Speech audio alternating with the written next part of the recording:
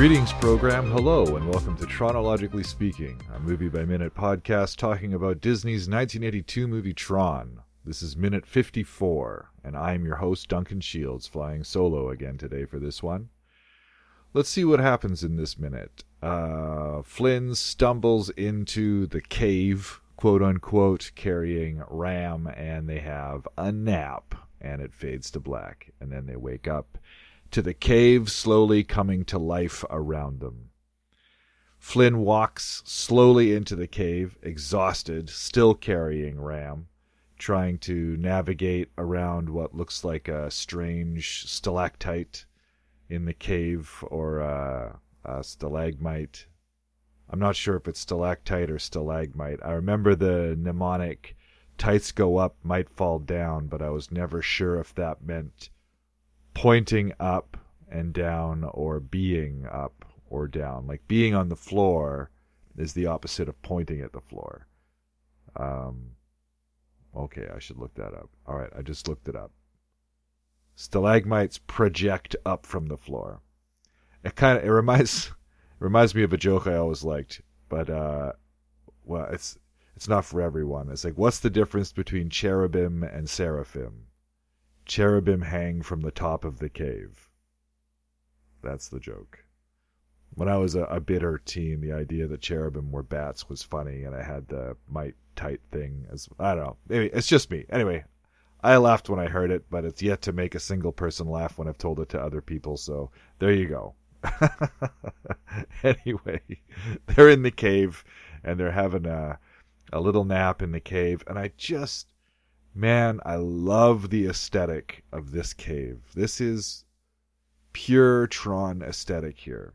This little nook that they're in. Honestly, I could use a little more salmon, peach, teal, aqua, turquoise, and yellow, but I also really like this pure blue wash. You know, in a way, I wish the users were more of a dazzling combo of colors. Like they could have more of a rainbow selection of colors, you know, really go all out. But that would be a whole other movie. That would be a whole different things. Like, you know, with more disco, I imagine like it would be if this was a little more Xanadu and a little less Tron.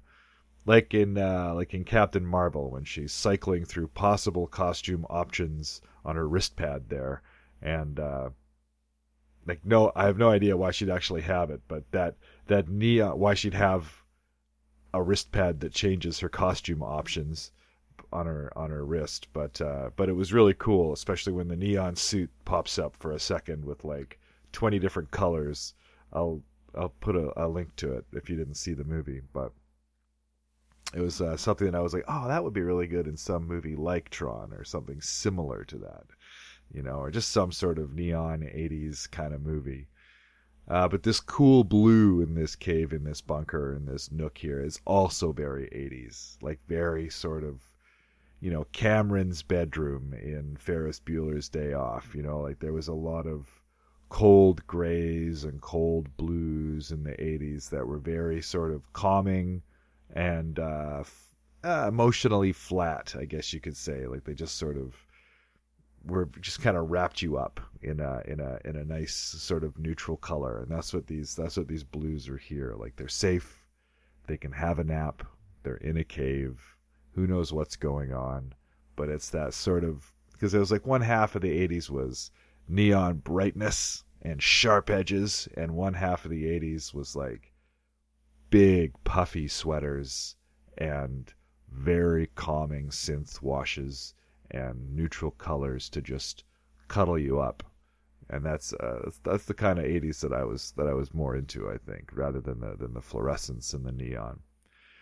But I don't know, maybe that's kind of like, well, and also in this cave here, it's amazing what you can accomplish with lines and circles. You know, like it's just rectangles and it's just circles, but you can do a lot with just those two things. And I know that's probably maybe the dumbest thing that anybody's ever said about graphic design, but stuff like this, you know, it really continues to blow me away. Like, this set is one of the coolest sets in the movie by my by my measuring stick. I know because the cave that they were in before, the big cave with the digital water pool, was like more like they were on black plywood boxes with velvet on them, and then they added the cave later. But this set actually is like all these shapes in here were present, and they have white tape on them.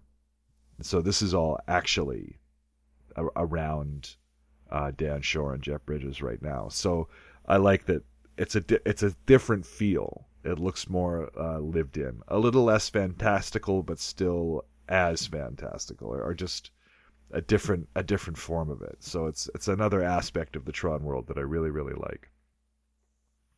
And it's dormant, like this idea that there are parts of Tron that are dormant until you touch them. That's something that I've always really liked. You've got this entire, say, dashboard or something like that doesn't exist until a program touches it, and then it, beep boop bop, flares into life with all the different rectangles and different levels and different sort of gauges and stuff like that sort of come up. I think that's such a cool aesthetic, and it's something that I've always loved from this movie onwards, and it's probably in a bunch of other ones. But when anything fires up in a science fiction movie, when it just looks like a gray basketball or something, and then you touch it, and then all these digital overlays sort of flare into being, and it unfolds. That's the kind of stuff that I just can't get enough of. So Flynn says, those tanks won't find us here. And I don't really know how he knows that, but I guess he's just trying to comfort Ram. I mean, it's not like they're hiding somewhere super hidden. I mean, this bunker is kind of on the top of a pile. Anyway, whatever. But I think he's relatively confident that they're safe now. And I think he's also confident because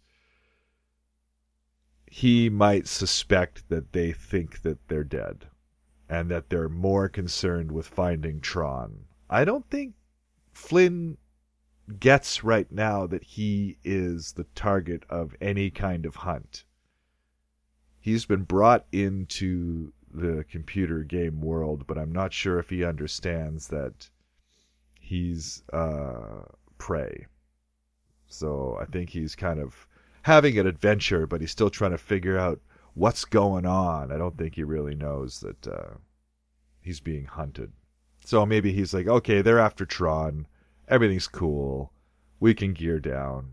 We can have a nap. I'm not really sure how programs sleep, but I'm glad that they do. Being awake continually would make me bonkers. My heart goes out. Shout out to people with insomnia. It sounds like the worst thing that could ever happen to a person, or one of them. Let's see here. So he puts down Ram, crawls over to a little nook, and says, "This was supposed to be easy," before sighing another amazing Jeff Bridges naturalistic sigh, just this, "Ugh."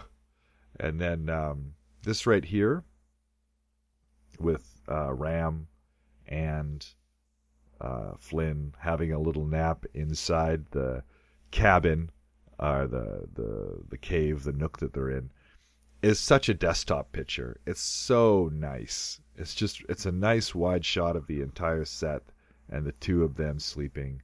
It's just fantastic. And then we fade to black with another little electronic bird chirp. And I love these little electronic bird chirps. It's such wonderful atmosphere.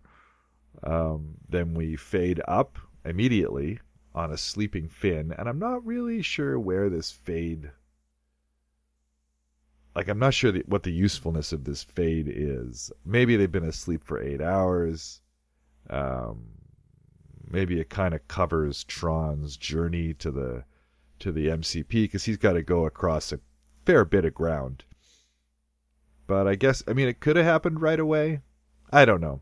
I'm just curious about the fade to black here. Maybe it's an act break. Maybe this is the end of Act 2. I'm not sure.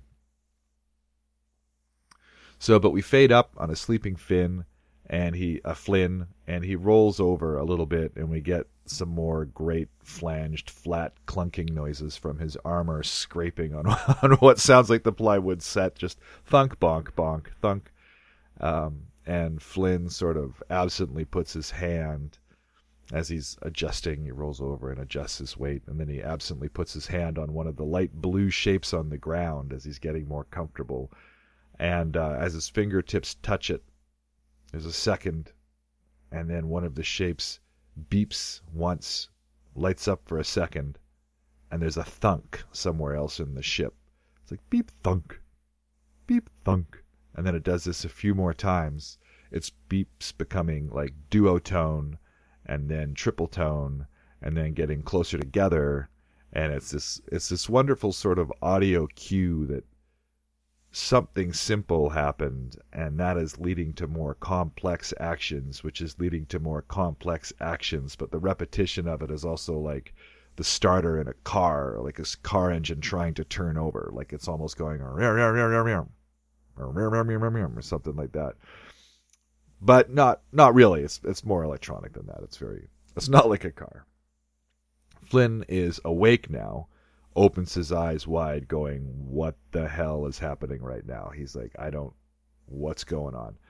And the beeps start to sort of pitch down like they're running out of energy, but then a rising pitch synth whoosh sound happens, and more of the shapes on the floor light up. And so the thing that was starting at the beginning has wound down, and kind of like a starter, I guess, and then the rest of whatever's going on starts to really kick into high gear, and now Flynn is really panicking. He's backed up, and his eyes are flicking around.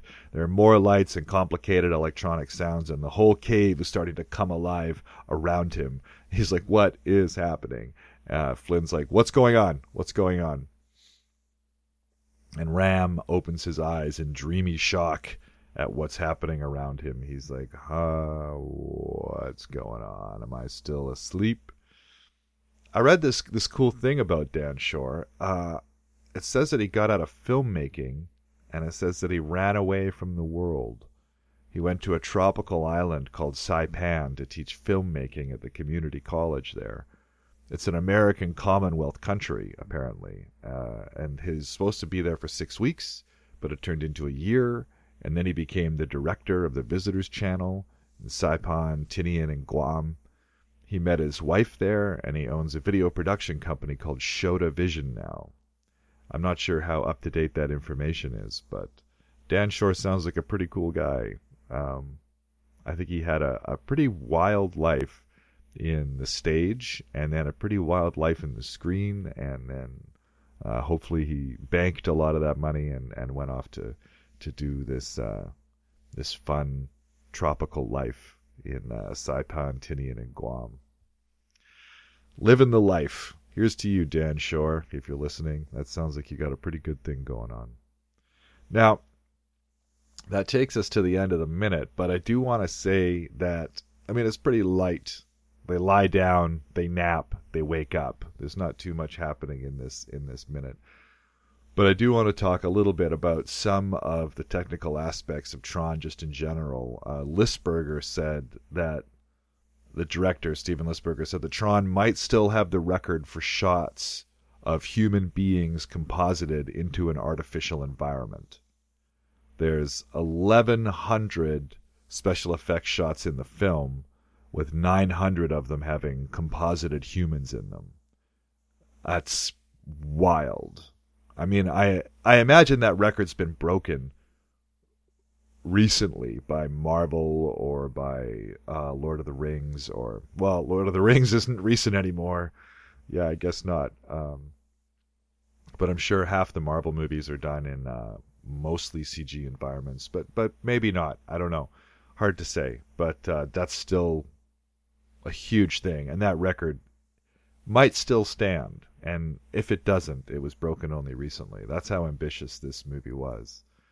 But another thing to keep in mind is that each frame has like 15 layers to it of different cutouts of like the face, the eyes, the hands, the raw film, the removal of the background, the bodies, the armor, the black line cutouts, and then the backlit glows that were added to it, and then the hand painted stuff on top of that. So some of them had 10 layers, some of them had 20 layers, but they averaged out to about 15 layers each. So the 75,000 frames that needed processing ended up being like 600,000 cells that all had to be kept in order and stored. And they were literally stored in 10 rented trailers that they brought to the set, because they're like, we just need like temperature controlled rooms to keep these all in. And then they needed to be shipped overseas, painted, sent back, and all kept in order, which is a huge thing. Just organizationally, just from a straight organizational standpoint, that's a mammoth task. So they're thinking like it was Christmas and all of this post-production had to be done before summer when it came out. It was like Christmas 1981, 82, and then they needed to be done before the summer. So they had this one idea to hire like a ton of college kids and teach them to ink and paint and rotoscope and bash out like 2 scenes each to hit the quota. But that course of action was ultimately rejected, because if you hire inexperienced people, it's going to take them 3/4 of the time just to teach them how to do the stuff. So that wasn't going to work. So ultimately they hired this guy, Arnie Wong, and farmed out the post-production to a company called Cuckoo's Nest in Taiwan. Now, one thing that was cool was that the team over here made all these explicit videotapes on how to do the different techniques for each compositing situation that an animator or compositor might find themselves in. So they had all these sort of tutorial videotapes with very few words, and just showed like, their hands and their bodies doing what needed to be done. So if anybody over there in Taiwan was like, what do I do here? There's like no language barrier video tutorial on how to do it. And it worked. And this is all stuff they were, again, like everything else on this film, they were like, how do we do this? I don't know. How about this? Okay. And luckily it worked. Like, that could have been the bottleneck that tanked the film, was all of this manual work that needed to be done by many pairs of hands. That could have delayed the release. But luckily they got it out on time. Or maybe not so luckily. Maybe if they'd been delayed to 1983, we'd be looking at a whole different success story for Tron. But that's, or maybe it would have bombed even harder. Who knows?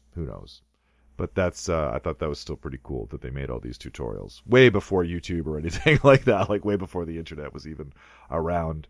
That's another thing about this movie, is this is pre-internet. And it's intense. It's wild how this movie was so, what do you call it? Precognitive?